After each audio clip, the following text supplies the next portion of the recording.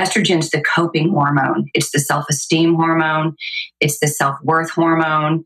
It's the stress reducer. And it's only when estrogen is low, the cortisol has to kick in and take over. And so this creates a problem for women too, and they'll get the adrenal fatigue and adrenal burnout, and they'll feel wired and tired.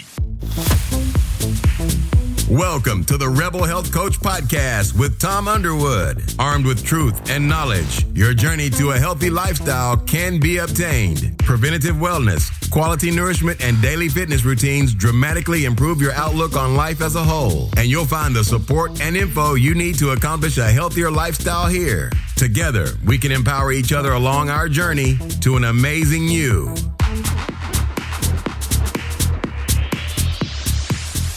All right, between the expert at Whole Foods, your hairdresser, Dr. Google, and your most savvy friend, it's hard to know who and what to believe when it comes to hormone replacement therapy. So today, in part 2 of the series, Bioidentical Hormone Replacement Therapy, Past and Present, we are going to dive into myths and truths of hormone replacement therapy. I would like to take a minute and welcome back Marie Hoag and Tony Llabres. Guys, thanks for coming back on. Hi, Tom. Thanks for having me. Absolutely. Our pleasure. All right, let's start this one off with there is this myth. There is only one kind of hormone replacement therapy.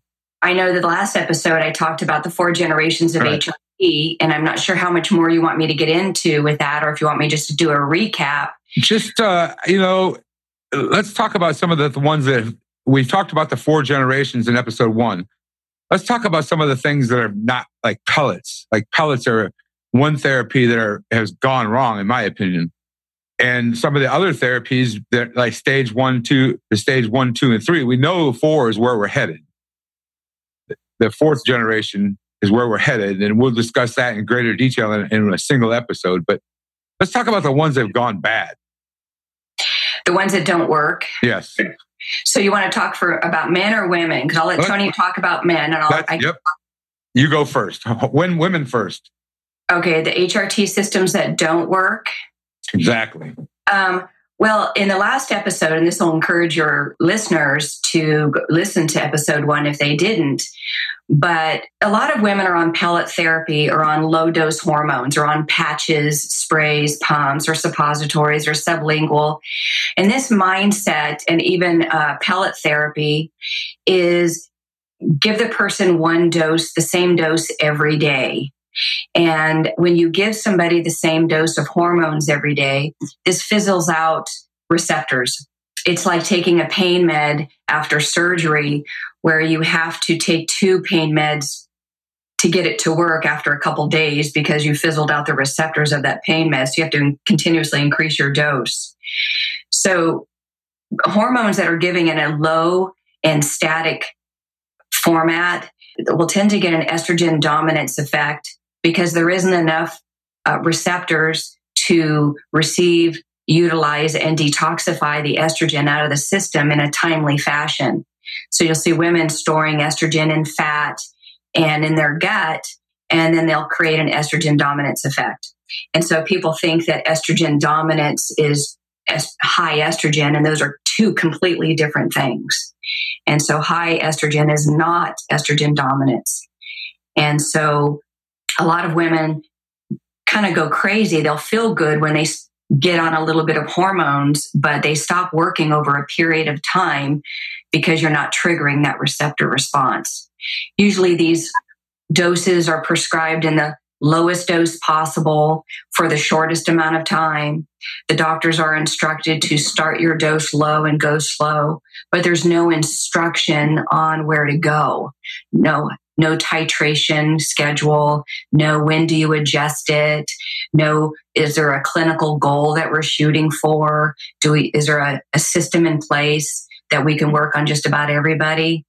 So these women are really having a tough time getting their hormones balanced because they're going to doctors who practice the static low dose hormones. They don't realize they're creating a lot more problems for themselves they didn't have when they were just estrogen deficient. So not only are they estrogen deficient, they're estrogen dominant as well. And I know that can get confusing for people. Right. Tony, what about you? Delivery systems, well, pellets. Yeah, I certainly can. I don't recommend pellets for many reasons.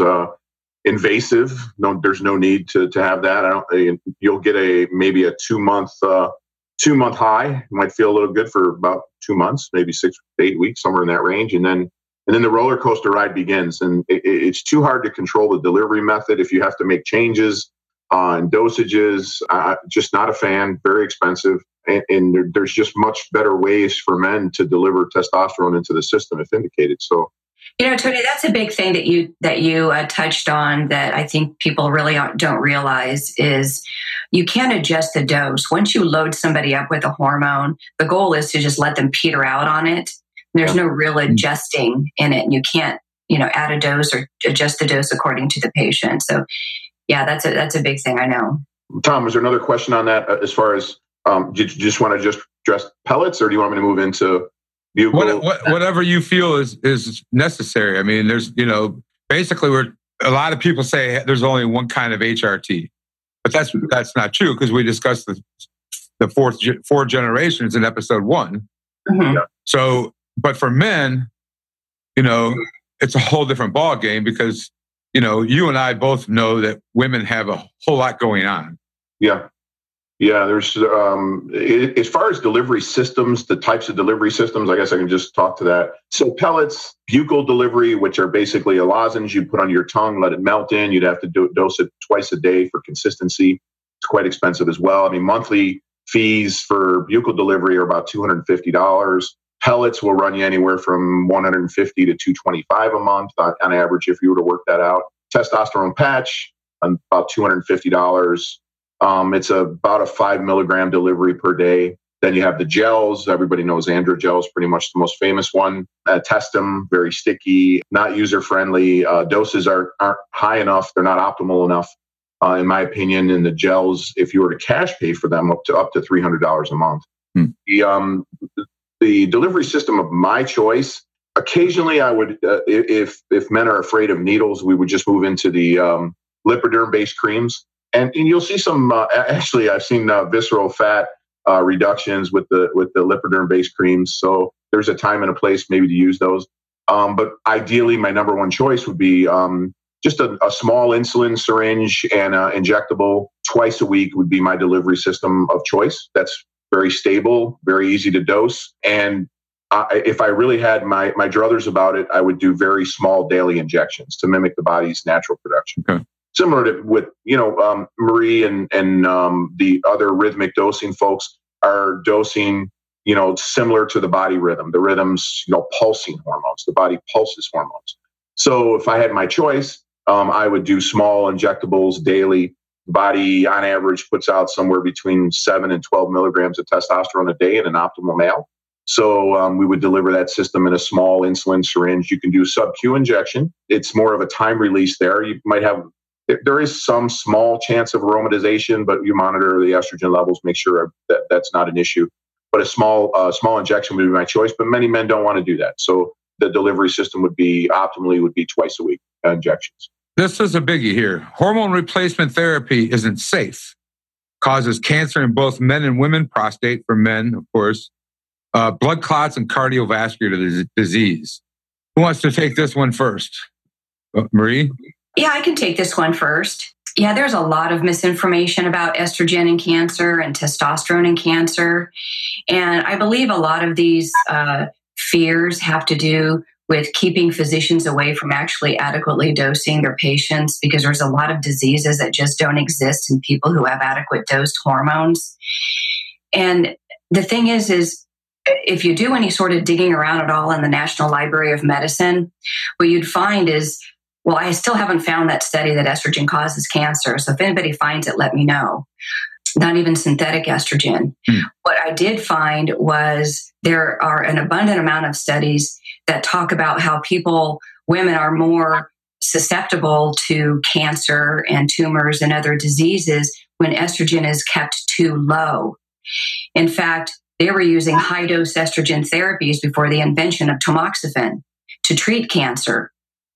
So this whole shift in the fear that estrogen causes cancer was really created by the pharmaceutical industry, so they could prescribe tamoxifen instead of high-dose estrogen. So you can't patent a bioidentical product, and so you can't make a lot of money off of, bioidentical estrogen like you could off tamoxifen as cancer treatments. I mean, doctors don't even realize even Estrozorb is a static dose HRT system, but it's high-dose estrogen. It's considered the only high dose that doctors prescribe it, and they don't even know that they're prescribing high dose estrogen according to the standards of being high dose. So actually what we found is there is an abundance of studies that show that people are more susceptible to mental and physical atrophy and decline and disease when their main sex hormones are kept too low.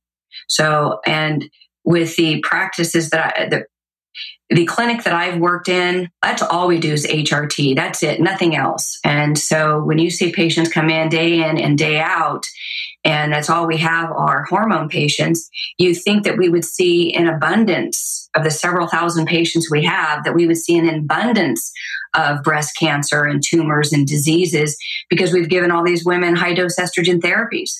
But in reality, what we've seen is a reduction of these. And so I have to go by what I've seen in my research and mostly what I've seen in the clinic to be true. So it is a myth that estrogen causes cancer, and that doctors that keep estrogen too low in women are really putting women at greater risk of getting breast cancer.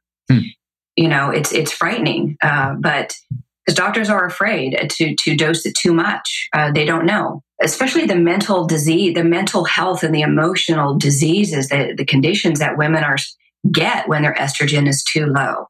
So yeah, women will be crazy and their bodies will fall apart and their emotions will be all over the place if estrogen remains too low. It's not until estrogen is in abundant amounts at the sweet spot that works for that person in a particular range that will protect. Estrogen is cancer protective. There are studies that actually say that estrogen is cancer protective. It protects the body against cancer, and women are more susceptible to getting cancer if it is low and it remains too low. Okay. Tony, what about you and the prostate and the men's testicular cancer?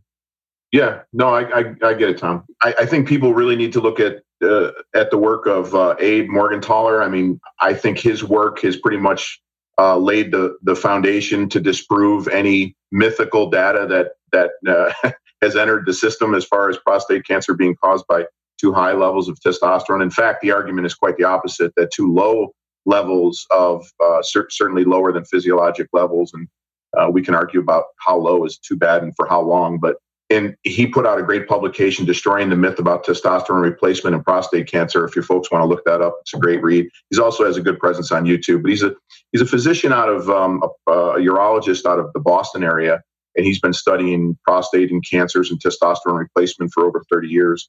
So I'm fortunate enough to have one of his partners actually practice about 1 mile from my home. I actually met him a few weeks ago. So we had a long, about an hour discussion actually about the work that they've done together, Dr. Dollar, Dr. Morgentaler. So that's a resource your folks can look up. But the argument is exactly the opposite. When levels are robust and the males, we don't see males coming down with prostate cancer when their testosterone levels are at optimal ranges. When they're youthful, healthy, optimal ranges, we don't have prostate cancer issues.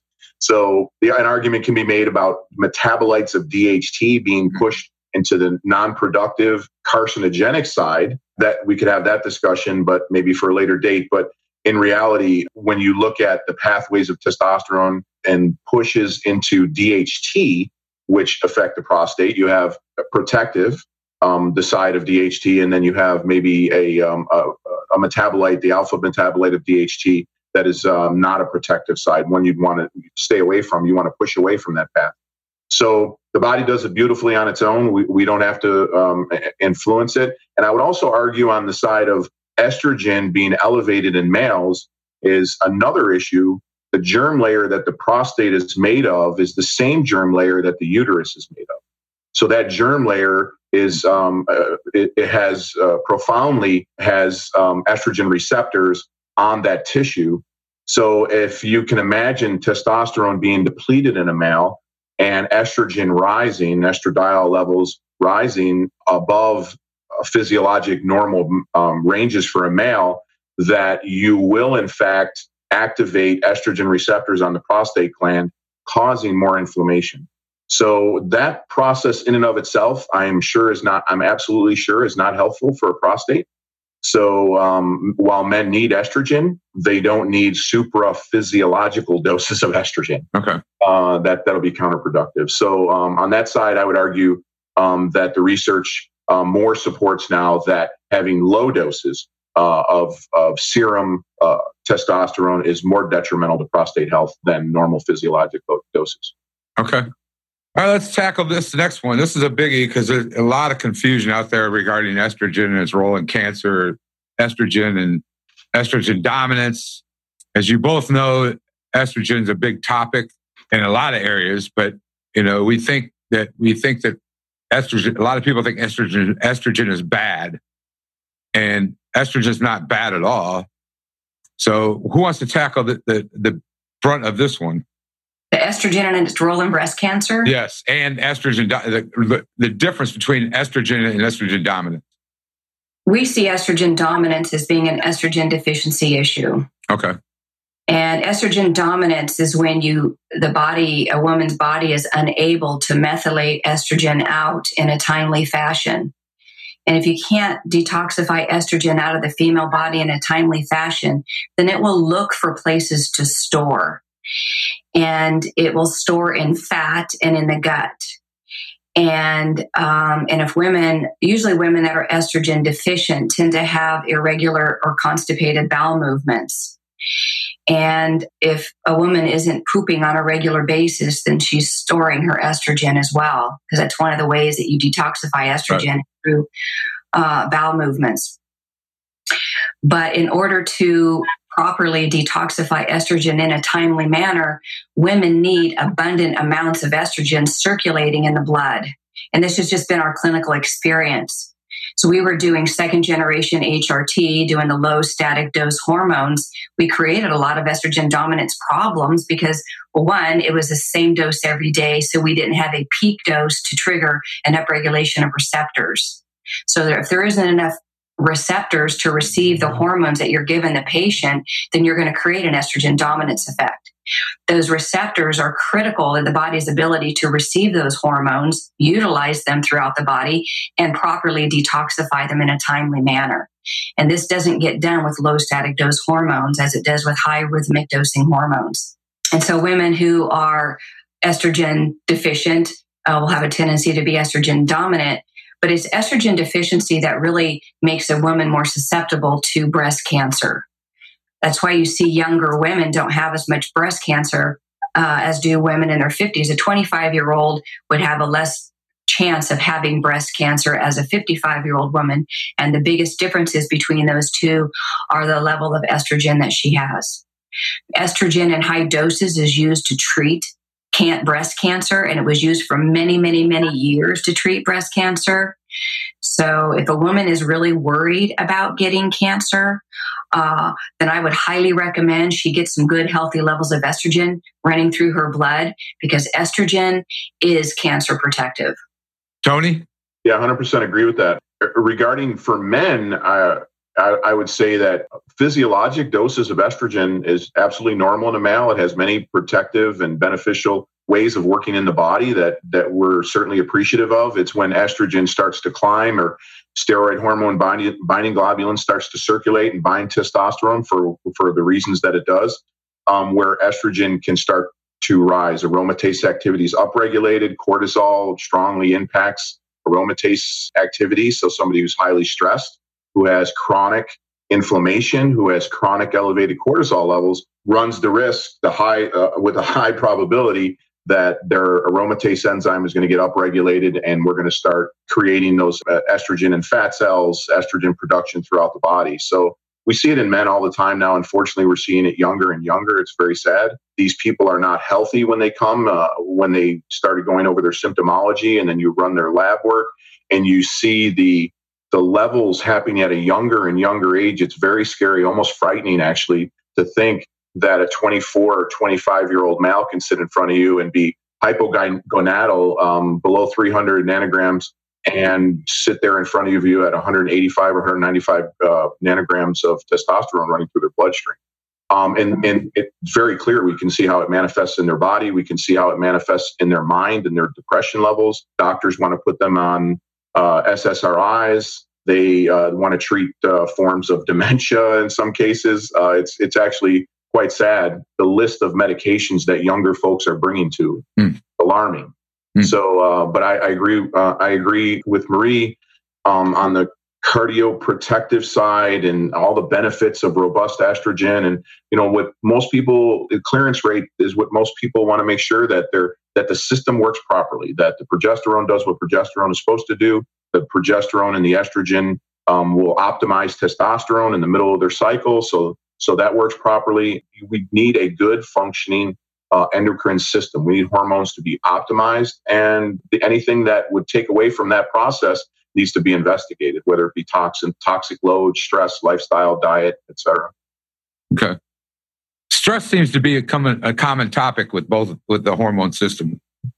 Oh, for sure. Absolutely. Well, women without estrogen will be just absolutely crazy. Right. I mean, it's very difficult for women to cope without estrogen. It's hard for them to take on that one more thing.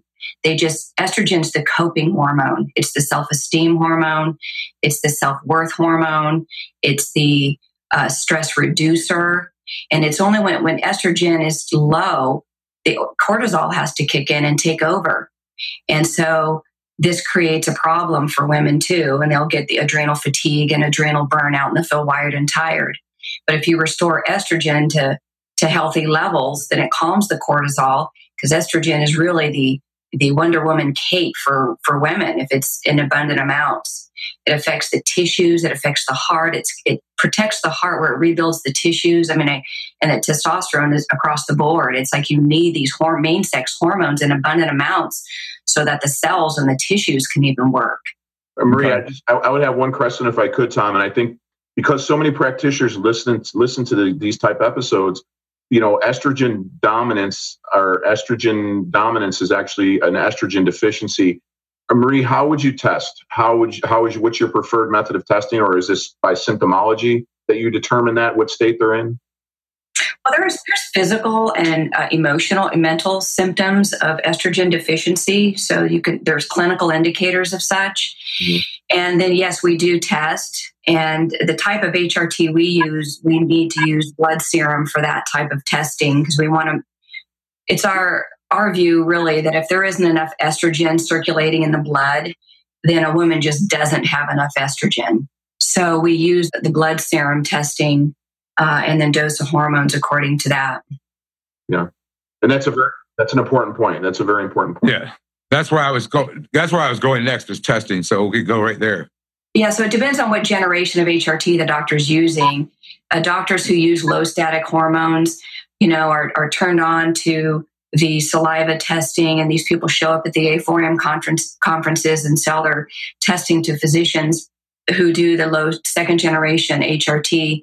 But doctors who do third and fourth generation HRT understand that these saliva tests and blood spot tests are completely useless with optimizing hormones, especially the recommendations that are given with it. So we see second generation HRT, a lot of people use saliva, but when you use the more advanced HRT systems, it's really best to use blood serum. And when are you testing? If the patient is doing a rhythmic physiological dosing HRT system, then we want to test the hormones. It depends on what we're testing. If we're not testing progesterone, then if we're testing estrogen, then we want to test that on day 12, between day 12 and 13 of her cycle. And if we're testing for progesterone and estrogen at the same test, then we'll test on day 21 or 22 of her cycle, where we know these peaks. Okay. Doctors who tell their patients to take their labs and don't specify the day of the cycle, to me, it's like, do you even know? It's like the patient comes back and it's like you don't know where they were in the cycle. And as you know, day 12 is a peak of women's estrogen and day 18 is the lowest. It's like, what's the doctor? It's like, this is how one of the ways that you know that you're going to the wrong doctor is if they don't give you a specific date to test your hormones. Because how are they going to know Are they going to go by the little range of, oh, well, your estrogen is 93. That means that you're in the ovulatory phase, or you're in the follicular or the luteal phase. Really?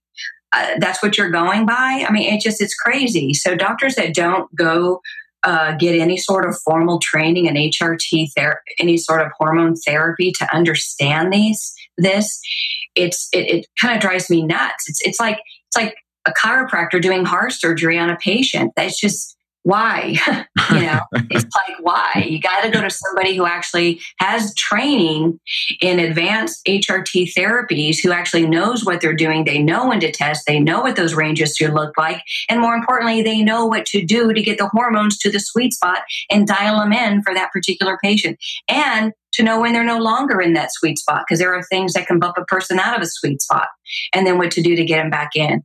So it's just really the education of the practitioner. So I recommend you have to vet your doctors good. Where do they get their education? What do they use for testing? When do they test their labs? And that'll give you a pretty good idea about the mindset of this practitioner and the kind of experience you're going to have mentally and physically on their HRT. Tony? Yeah, that what Marie said just rings so true. I tell you, I can't tell you how many times I've seen labs come to me, and I ask them what day were these taken, and they just say, "Oh, I don't know, I'm not really sure." And did you have this discussion with your doctor? No, never mentioned it. It just says I'm low this or I'm high that, or it's just amazing that somebody could go in and offer that type of service and not be educated on it. And then many times physicians go in and try to do people favors. They're just trying to help people, so they have very good intentions, but they cause more damage than they do good. And they're not really being forthright, though, either, with their lack of knowledge. Sure, exactly. I hear this all the time from our transgender patients. It's like, these doctors are prejudiced against transgender patients. I'm like, no, actually, your doctor just doesn't know what to do. Exactly. I mean, they just don't know what to do with cisgender patients, let alone a transgender patient, even though it's not that different. Yeah. At all. But it's doctors just don't know, because they don't teach this in medical school. They don't teach hormone replacement therapy in med school. And I think a lot of people don't realize that. And then doctors are trying to prescribe hormones with no training at all. So they don't know what they're doing. And then some may take a weekend class and learn, slap a patch Band-Aid hormones and send the patient out the door, and can't figure out why the patient still feels crappy. They gave them hormones. Why are they still depressed? Aren't the hormones supposed to fix it? Sure. Well, so if you're on hormones and still have symptoms that the hormones were supposed to fix, and especially taking medications for those, you really do need to find somebody who is trained and who has a successful clinical HRT practice with clinical success, who says, oh, well, this is what we need to do, and we need to do it on this day, and we need to do this dose, and we need to do this with certainty, because this is what they do day in and day out. Most doctors go, well, let's try this. Oh, okay, let's try this. Oh, it's like, what? That's not the kind of, it doesn't give me a whole lot of confidence as a patient to know that I'm going to be getting, I'm going to feel any better than I do. I like the analogy you gave before we started the call, or before we started here, about the car. Could you go through that again? Yeah, it just kind of really drives me crazy when, doctors keep messing around. Patients are coming in complaining that they know, just being a physician, that these are hormone issues. And they start prescribing hormones because they think it's going to work. They'll prescribe thyroid or progesterone or DHEA and to all these other hormones without really addressing the main sex hormone of the woman. And it's like a car that doesn't run, and you have a bunch of mechanics scratching their head, kicking the tires and checking the oil, and can't figure out why the car doesn't run.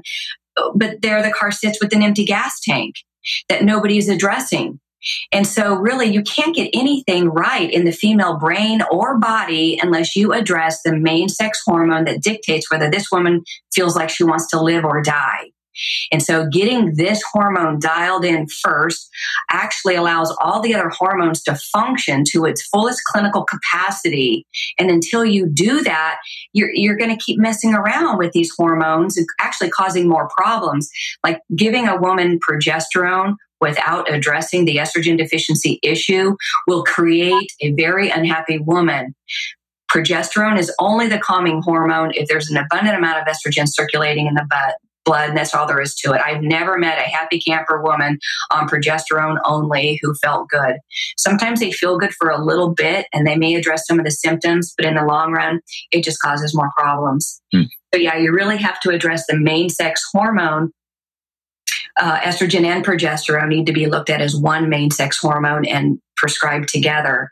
And then the other hormones tend to work themselves out, mostly because if the hormones are dosed and administered in the correct way, then this upregulates it triggers a receptor response not only for estrogen and progesterone, but for all of the other hormones as well. So you'll get a hormone optimization on other hormones without even supplementing those, just by optimizing estrogen and progesterone appropriately. Including the gut, though, right? Oh, yeah. The gut is such a huge factor in all this. Yeah. There needs to be a symbiotic gut microflora state for hormones to really flourish. But it's really a catch-22 thing, because if a woman is estrogen deficient, she's going to have a dysbiotic gut. And a dysbiotic gut shuts down ovaries. So you really do need to work on the diet and lifestyle as you prescribe hormones. You can't just do one without the other. For most women, really, no matter how old they are. Even young women are having ovarian dysfunction like we've never seen in generations before. What do you attribute that to? A couple different things, though. Like I mentioned in the last episode, that this generation of young women are born generations deep with ovarian dysfunction.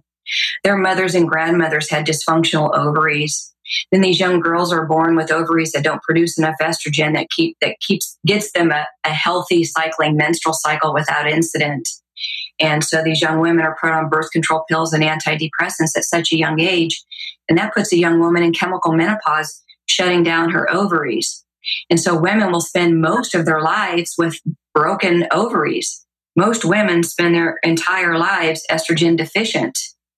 And so you'll get a lot of crazy, as well as the mother hands down the dysbiotic gut microbiome too. So you have these young ladies with broken ovaries and dysbiotic guts. And so you'll find these women are not making the pubescent transition into a state of reproduction. And you see a higher rate of PCOS, where we see 1 in 4 young reproductive women with PCOS. And this is also a transgenerational condition that can only be managed and not cured. So yeah, it's a lot of it, and diet has a lot to do with it. So if you weren't born with dysfunctional ovaries or a dysbiotic gut, you can certainly create one with a diet. And so you can't just slap a patch on a patient and call and send them out the door. You do have to address, when they're going to bed, how they're sleeping, are they getting physical activity out in the sunshine and fresh air, and what kind of diet are they eating? Are they eating a diet that the food is medicine and it's designed to nurture the ovaries into production? Or is the food a toxin and shutting down ovarian production and keeping the hormones from functioning the way that they should? Right. So yeah, it's more than just about the hormones. It's the overall picture of diet, lifestyle, right, that hormone optimization. Tony, you got anything to add? No, it was excellent. Just for men, just quickly, a lot of the same things. You can't out exercise a bad diet. The toxic load to the body has to be manageable. The optimization of liver function, GI function, all important, all affecting the hormone balance, all affecting what the body perceives as a stress and how the body responds to the inputs that you're giving it. All very important. Nothing in isolation. Nothing works in isolation. To sign up for my monthly newsletter, text RHCP, that's Rebel Health Coach Podcast, or Red Hot Chili Peppers, to 22828. Again, that's RHCP to 22828. Thank you, and have an awesome day. All right, let's go into the wonderful world of menopause. A woman transversing the menopausal transition must nowadays feel like a rope in a tug of war, being pulled first one way and then another by conflicting media accounts and shifting medical expert medical opinion. The only light she sees at the end of the tunnel is a light of an oncoming train. And I'll tell you something, she is welcoming it. She wants it to come faster because women without estrogen want to die. They don't feel good. And a woman can be in menopause at any age. She doesn't have to be old. Menopause just means that your period has stopped for 12 months for whatever reason.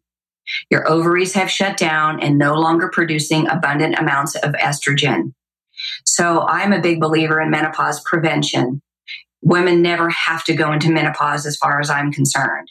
If you maintain a healthy menstrual cycle, then you never have to go into menopause. And that can be done with abundant levels of estrogen. So you don't have to be in menopause to need HRT. Menopause, I think what women are saying is you're old in menopause. I don't know if you guys have ever seen, but watching a young 20-something-year-old woman in menopause, she's not a happy camper. And the only difference between a young woman who doesn't have periods and the old woman who doesn't have periods is age. They both have estrogen deficiency. And no woman without estrogen feels good, no matter how old she is. So if you restore hormones to healthy reproductive levels, then a woman never really has to go through perimenopause or menopause at all. So even if you're not old, some women need hormones because their ovaries will never be able to produce abundant amounts of estrogen ever. And so what are you going to do with them? We see younger and younger women who are in menopause. And so you try to do what you can with diet and lifestyle to trigger their own ovaries into production. But like I said, this generation is 3-4 generations deep in ovarian dysfunction and gut dysbiosis. And so these are all the things that, shut down estrogen production. So what are you going to do? So these young women are put on HRT to get their body cycling again. And we've also seen putting young women on HRT just to get their body used to this cycle, this functionality. And you can actually phase them off of hormones and their body will kick back in and say, oh, that's the way it's supposed to be, because you got them on the right diet and the right hormones. And you can do this with younger women, not so much as we were able to do that before, just because the ovaries are so dysfunctional from the get-go. And then some women will just have, especially PCOS young women don't know that young women, no matter how old a woman is with PCOS, she needs HRT. Doctors that keep messing around with symptomology and, let's try this with your PCOS. It's just the goal. PCOS women don't have regular menstrual cycles. And when menstrual cycles are irregular and ovulation, if women aren't able to ovulate, they don't have menstrual cycles. And estrogen is needed in abundant amounts to fix that, to ovulate. If there's no estrogen, there's no ovulation. And so estrogen is needed for ovulation. And no matter whether a patient is PCOS or not. So if you want to restore the menstrual cycle function in a PCOS patient, then you give her abundant amounts of estrogen extraneously because she'll never be able to do it on her own. Tony? Yeah, huge issue. We deal with it all the time. And I'm so glad that Marie mentioned that about having cases of younger women actually teaching the body how to cycle again and then actually coming off hormones and being successful. Because I've heard that several times through a couple of physicians that I network with, that's absolutely possible. And I have not had a client that I've had a discussion with about the issue, but I've heard that before. That's an incredible thing that shows you how amazingly resilient the body is. Because, Tony, if you think about it, too, these young women are put on birth control pills and antidepressants from the get-go. Once they start their periods, because they're so dysfunctional, they don't even wait through that pubescent transition to have that healthy menstrual cycle. They're all of a sudden put on these birth control pills, and it shuts down ovarian function. So their ovaries have never really fully have done what they're supposed to do. But what I want to ask you, Tony, is, this is across the board, menopausal with andropause. Right. I mean, like you see young periandropausal men without testosterone. It's like, so if a guy says, oh, I'm not andropausal yet, do I need HRT? It's the same thing. Yeah. It's like, and these young periandropausal men, they're not getting their physical activity out in the sunshine and producing their own testosterone. And they too are born dysfunctional, because even when a woman gives birth with her dysfunctional ovaries, she doesn't give birth to a young man with healthy testicles. Sure. So even, as you know, these young boys are periandropausal from the get-go. As these women are not transitioning through puberty into a state of reproduction, they're just kind of transitioning into perimenopause. Yeah, in the assault of lifestyle habits, bad lifestyle habits, Right. their circadian rhythm is it's so backwards. It's flipped upside down for many of these folks. When you go out to the Midwest and you see like the farmers' kids out on the farm working in nature, and they actually get the light of day, and they're not sitting in a basement or in an apartment playing a video game, or they're up all night till 3 or 4 in the morning watching blue light when they're supposed to be blacked out and actually let their melatonin rise. They're so opposite of the way it should be circadian wise. They're in a total mismatch. So to expect hormones to be optimal is absolutely positively impossible in that scenario. It is absolutely impossible. That's not how we came into existence on this earth. That's not the rhythm that was set when we came out of our Neanderthal days. That is not the rhythm of sun and darkness and grounding and positive energy. That's totally the opposite. Yeah, it's too bad these young boys, these periandropausal boys, nobody's really talking about the low testosterone in these young men.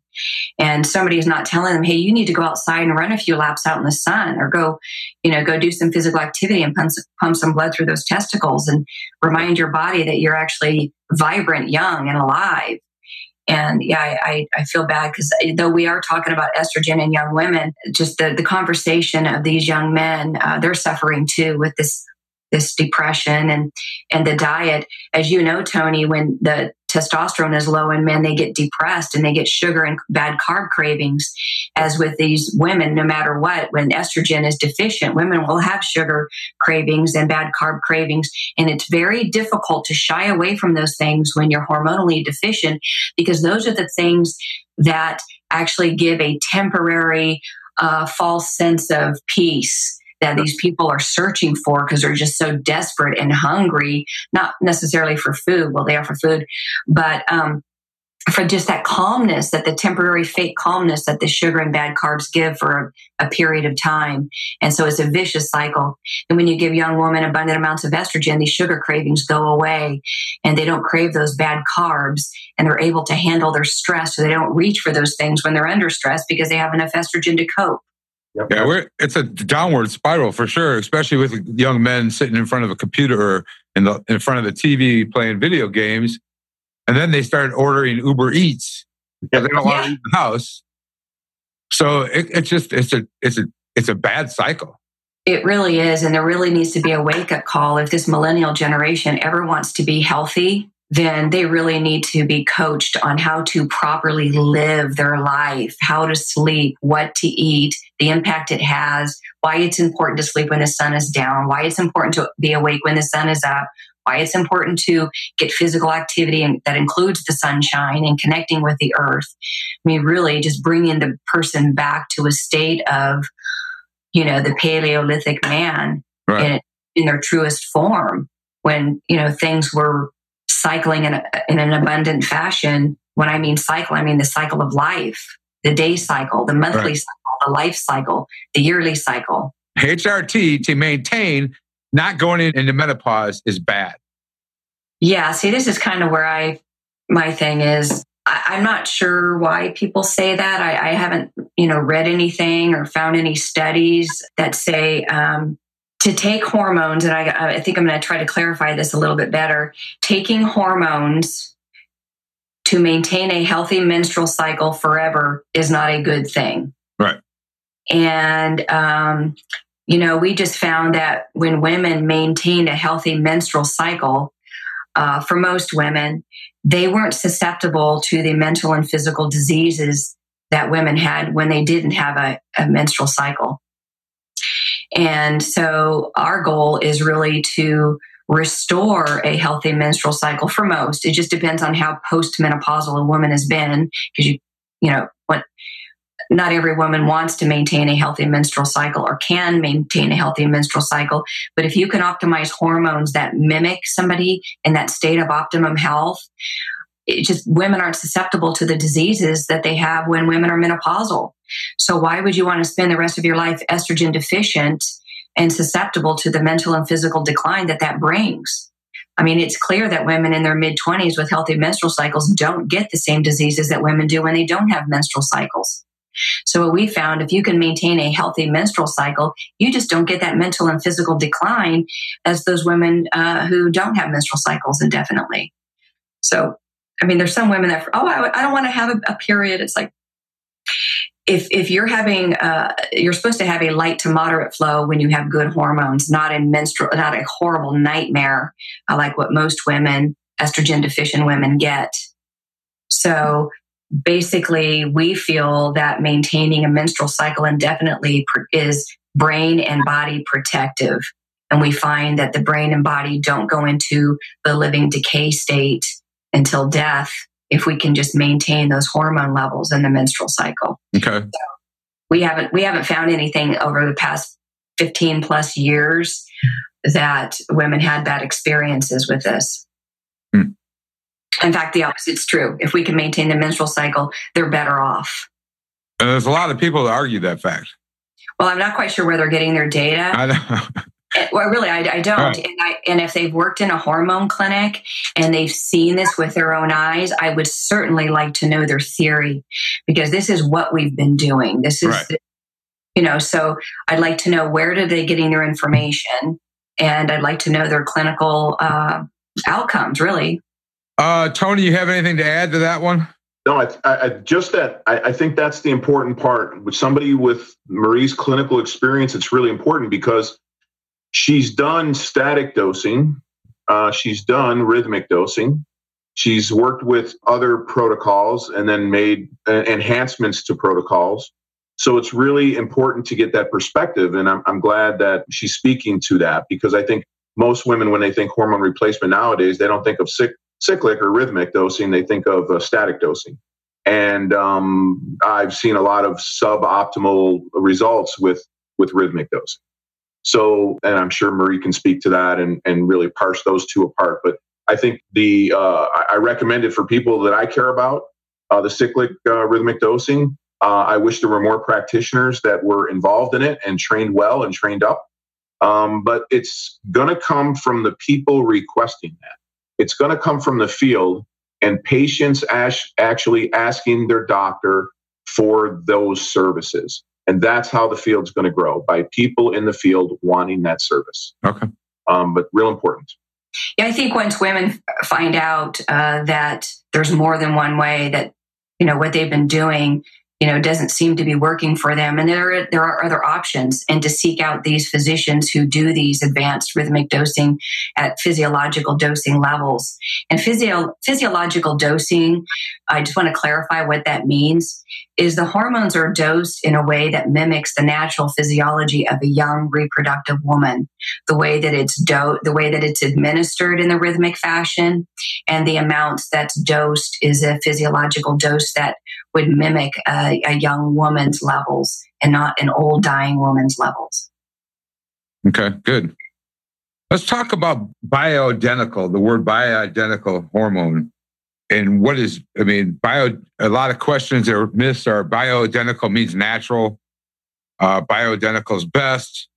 Only women benefit from bioidentical. So who wants to tackle the bioidentical synthetic part?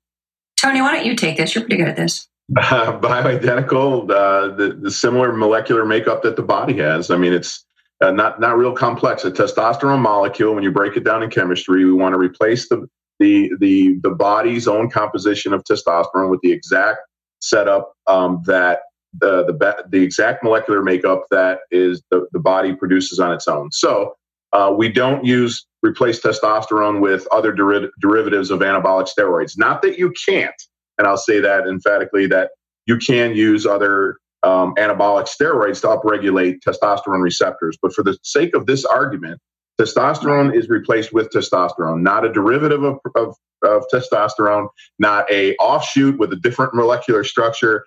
Testosterone is replaced with testosterone. Yeah, when I explain to my clients with bioidentical, I don't really have this conversation so much anymore, but bioidentical really does match the molecular structure. Your body thinks it produces its own. And, people say, well, isn't bioidentical still synthetic? in a way, there's a synthesizing that takes place where you can't take the molecular structure from a Mexican wild yam and, give it to a person and it's going to mimic. There is some synthesizing. And the goal is really you want to mimic as naturally as possible nearly everything of the patient, whether it's the molecular structure of the hormone, the way the hormone is dosed in the administration, and in the amount that it's dosed. So though I've been doing quite a bit of research, and there's some synthetic. I haven't found those studies that even synthetic estrogen causes cancer. When you look at studies that indicate that estrogen causes cancer, the reality is those estrogen levels are just much too low. There's many reasons, but I'm just still not I don't use and I don't really work with synthetic estrogen. I prefer the bioidentical. I don't know, even though we haven't really seen, we just get a better result. All right, let's talk about dosing real quick. Dosing for optimal results. I mean, when people say dosing, the first thing that comes to my mind is, like Tony and I have talked about dosing to mimic the natural response. The same thing with Maria's spoken about. It's like, how much do doctors prescribe? What is the right amount of hormones to prescribe? Well, it's going to be different per individual. Am I correct? To a degree. Okay. One, it depends on the HRT that you're using, and we use fourth generation. So we use a concentrated estrogen, and we want to dose those levels that mimic a young woman, that we can get those blood serum levels to that mimics a healthy young reproductive female. And so you have to dose those in the right amounts. Okay. And in the right manner. So, in the right hormones. So, I talk about this a lot. The right hormones in the right amounts and in the right manner. So, making sure that you're on the right hormone regime and making sure that they're dosed at the right levels. And those that dosing is a titration. So, you start the patient off on a certain level, and then you titrate that dose up over a period of time. And that varies between patients. And then you want to dial that dose in to mimic a young, healthy, reproductive female.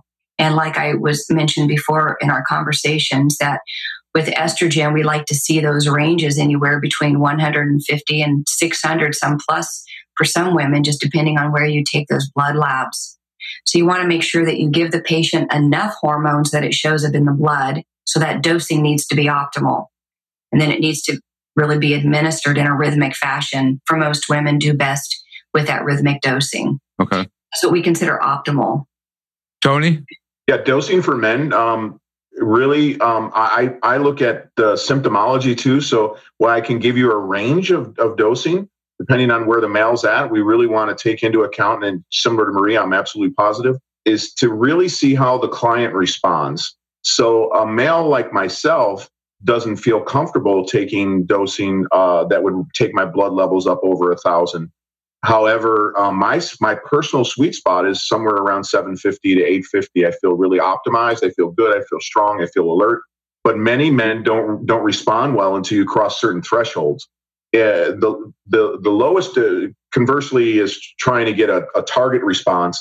We're more looking at, for men, or at least in my experience, is trying to get a threshold level where they function alertly and at a more youthful level without taking them to a point of what some may consider a supraphysiological dose.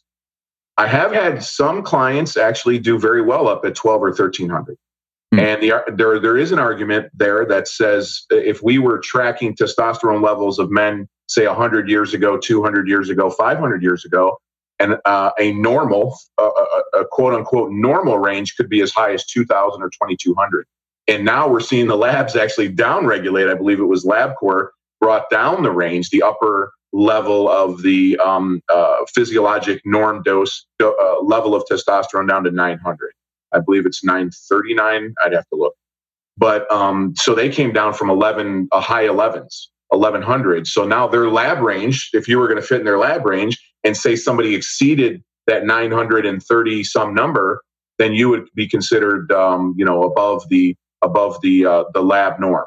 Okay. So they actually brought it down, and I think that's a dangerous game to play, because before you know it, the lab keeps moving ranges down, and they'll have men normally up to 600 or 700, which I can tell you most men don't feel really optimized at 600.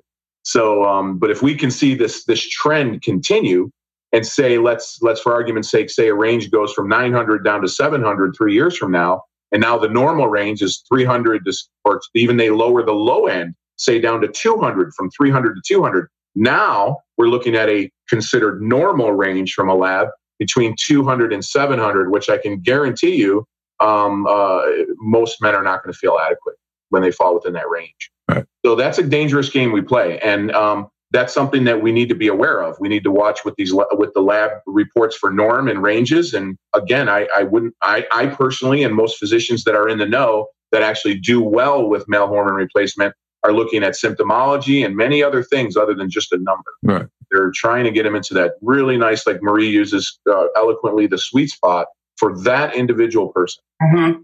Yeah. As you know, Tony, what one guy would need a 1400 level of testosterone for, another guy wouldn't need it so much. Absolutely. So you really have to dial it into that particular patient. I mean, I like to just tell physicians, you can't just really go by the reference range. You can't do that. You really have to understand your patient and dial the dose in. I mean, you can use it as a guiding tool because, as you know, optimum dosing is dosing up towards the upper third of the standard reference range. But like you said, Tony, they keep changing those reference ranges according to the labs. So the labs are dictating where women's hormones are. So you got some lab tech saying, oh, well, this is where it should be. And so everybody else is to comply, and you can't figure out why women are pulling their hair out and getting fat. I mean, it's just crazy. So the doctor really does need to be trained and to know what is that sweet spot for the patient. Right. And I caution anyone that's knows a man that's getting hormone replacement therapy, specifically testosterone replacement. I'll give you a real life scenario that's actually happening out there on Main Street in every city in this country. I had an air conditioning tech come to my home. I knew this fella from 10 years back, and he was approximately my age, mid-50s. And I had asked him, he didn't look really well, and I had asked him how he was doing. And he says, oh, I'm doing okay. He says, I feel a little under the weather today. He looked just awful. And we got to talk. He said, what have you been doing? And we went over the hormone replacement, and he heard the word hormones and his ears perked up. He says, oh, I'm on hormone replacement. I said, really? I said, well, where do you go and what's your protocol look like? He says, oh, I just go down to this doctor. He says he's hung his shingle at different addresses over the last 8 or 9 years. He keeps moving. So I'm not quite sure why. He said, but I just go there and his nurse gives me an injection of 250 milligrams of testosterone every 2 weeks. And I said, really? And how does that working for you? He says, God, I just don't feel very good. He said, for the first couple of days, I feel okay for the first day or two, maybe 3 days. He says, no, I don't really feel that good. He says, but I feel just something wrong. And I asked him, can you show me any lab work? He said, well, I don't have any on me. I said, do you ever look at your lab work? He says, oh yeah, I look at my testosterone levels. I said, well, do they run estrogen?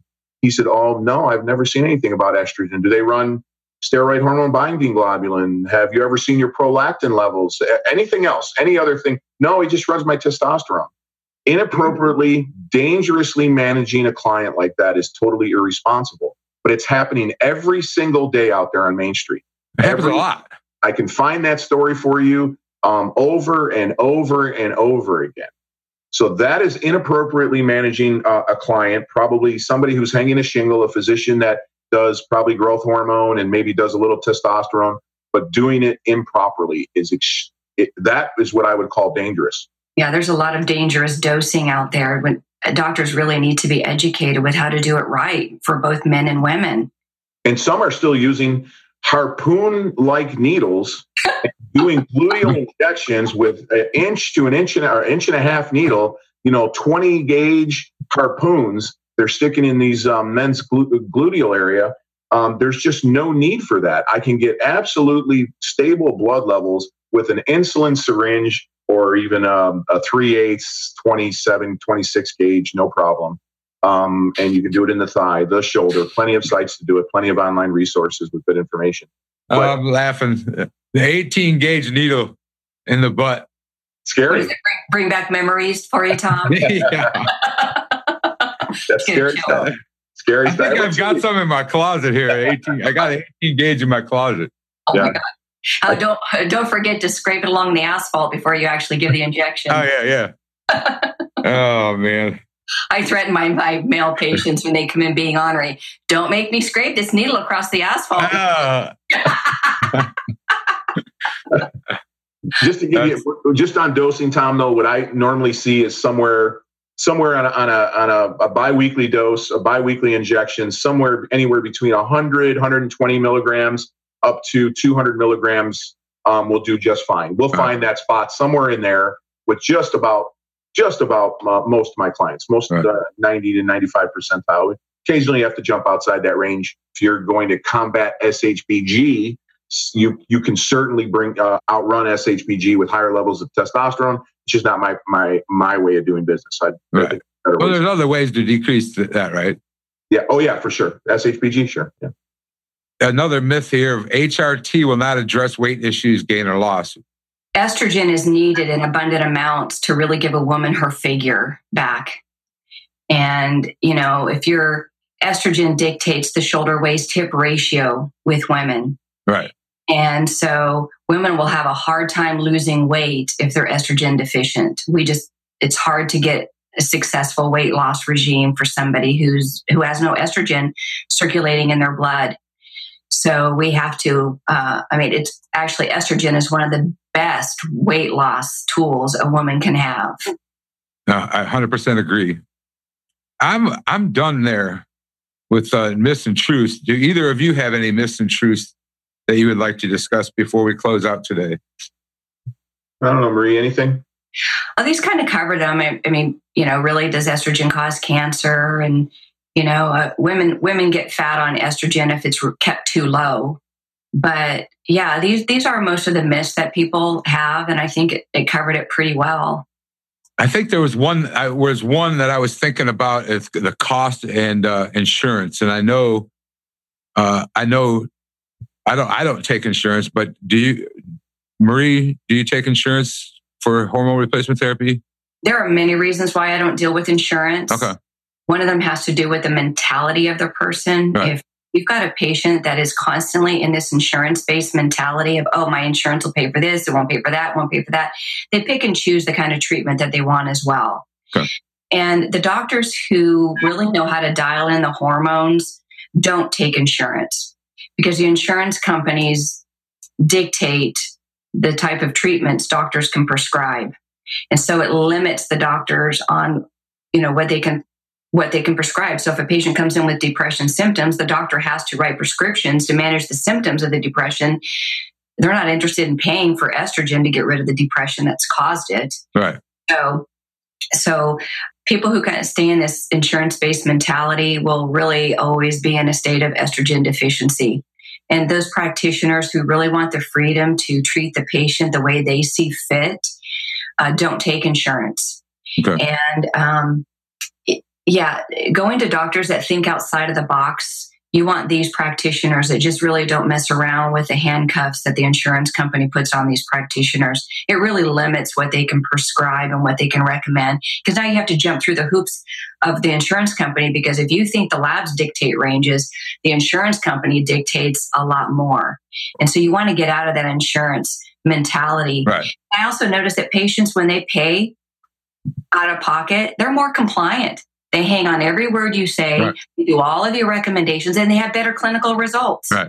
So that's another reason why I don't. It's like, really, if you're really worried about that sort of thing, and I'm not, it's just, I know it's not cheap to be on a good hormone regime, but I tell you something, it's more cost effective than having your mind and body and family and household fall apart.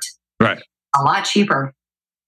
Yeah, and if mama's not happy, nobody's happy. So when mom ain't happy, I tell you, that's what I was talking to you guys earlier in an earlier conversation.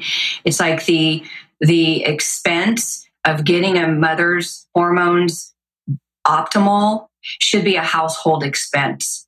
It affects everybody in the family, because when a woman doesn't have estrogen, there's chaos in the home. And so this should really be part of the family budget, because everybody benefits from a woman who's hormonally sound. Tony, you got anything to add today? No, it's been a good episode. A lot of good discussion and back and forth, and just for if you want to put anything in there about men and insurance, most of the practitioners, well, all of the practitioners that I deal with that I would consider competent to deal with male hormone replacement are outside of insurance. Right. So, well, I mean, insurance, and I would almost guarantee that insurance had something to do with lowering the optimal ranges or the lab ranges. Yeah, those lab ranges, and every lab is different. Right. And that's what drives crazy. It doesn't matter where the patient goes, they're going to come back with a different lab range. So what's the doctor to do if they go to LabCorp one time? I'm so used to saying that. Oh, LabCorp. Yeah, they're the worst when it comes to those ranges. That's why we say that it's so bad. And we don't get good results. And you get a different one from Quest or from BioReference. It just, wherever you go, and you're at the mercy of whatever medical technologists put those lab ranges together. I mean, this doesn't come from scientific data. This just comes from whoever put those labs together from that lab. Well, before we go, I got one myth that it's really not due to hormone related, but it is in a way, because let's talk about normal. Let's talk about normal lab ranges versus optimal ranges. A lot of people take what they get their labs from their physician and say, well, I'm normal. I hear that all the time. Tony gets that all the time. Oh, you're normal. All the time. I hear it every day. Your body's falling apart and your mind, you're losing your mind, but you're normal. Right. You're a normal estrogen deficient woman who is miserable. Yes, you are normal. You want to live in this state of misery, or do we want to go towards the upper third of that standard reference range to optimal? And see, this is that's what they teach. You want to go optimal is towards the upper third of a standard reference range. Right. And sometimes it has to be higher. So if you want to know what is optimal, you may be in the range, but you can still feel like crap when you're in the range. And you might need to go towards the upper third of that range to really get some mental and physical benefits off of those hormones. Right. As I know Tony can attest that too. 100%. Absolutely. Yeah, I mean, that's one of the first things myself I discuss with clients when it's like, all right, yeah, you're normal, but let's talk about what I want you to feel optimal. I don't want you to walk around feeling normal. Yeah, because that's not normal. Is not healthy. No, that's just an average pool of data they're going by. That the average unhealthy person, they didn't take that data pool from a healthy young reproductive male and female for reference ranges to measure against, which is what we should be doing. Not taking the pool from an old decrepit menopausal woman. Oh yeah, you're as miserable as the rest of them. That doesn't work for me or our patients. They're like, I don't want to feel this horrible. I want to feel better. I want to feel good. And most women don't realize, and men don't realize how good they can actually feel. Exactly. If they go to a practitioner who just understands this one concept. Right. Yeah. Exactly. And the clinician, I think some people get so used to feeling bad, miserable. The bad becomes the new norm. Yeah, their bad is the new norm, and they really don't understand what it is again to feel energetic and lively and thriving. And when the clinician, a skilled clinician, will ask the right probing question, they will get to the bottom of what's really afflicting people. Asking, sometimes I ask the same question 2 or 3 times, and people look at me strange, and I'll get a different answer 2 or 3 times. Right. They will, and then they'll finally understand that my probing is. There's a method to the madness. So it's really important that the skill set of probing and listening and a skilled clinician is worth their weight in gold. Oh yeah. Yeah, there's more than one way to get your hormones balanced. Well, not really. There's a few different ways to get your hormones balanced. And the rest is just causing a lot of estrogen and testosterone deficiency issues in men and women. Yep. And so the goal is really to restore hormones in both genders, in all genders, that change brain function and body function. This minimal, low dosing that barely treats the symptoms just doesn't work. And this is why people still feel crazy on hormones, because they're not given the right amounts. They're not given the optimal amounts because they're going to practitioners who don't have any training, who know what they're doing with it. And that's why it's important to really vet your practitioner. What do they use for ranges? Are they looking for optimal ranges? Or are they okay with, your thyroid looks fine. You're 4.2. There's nothing wrong with you. Your TSH is just fine. You're in the range. Oh my gosh. Normal TSH, 4.2. Oh my gosh. And those ranges keep changing too. It's like, yeah. All right. Well, thank you very much. And we will see you on the next episode. Tom, thank you for having me. And Tony, it was nice to see you again. Same as well. Good to see you guys. Thank you for joining in today with the Rebel Health Coach, Tom Underwood. And be sure to subscribe to the show so you can catch all the episodes. With desire and commitment, you can implement a lifestyle of wellness and fitness. For the support, encouragement, and tools you need to be successful, visit tomunderwood.net.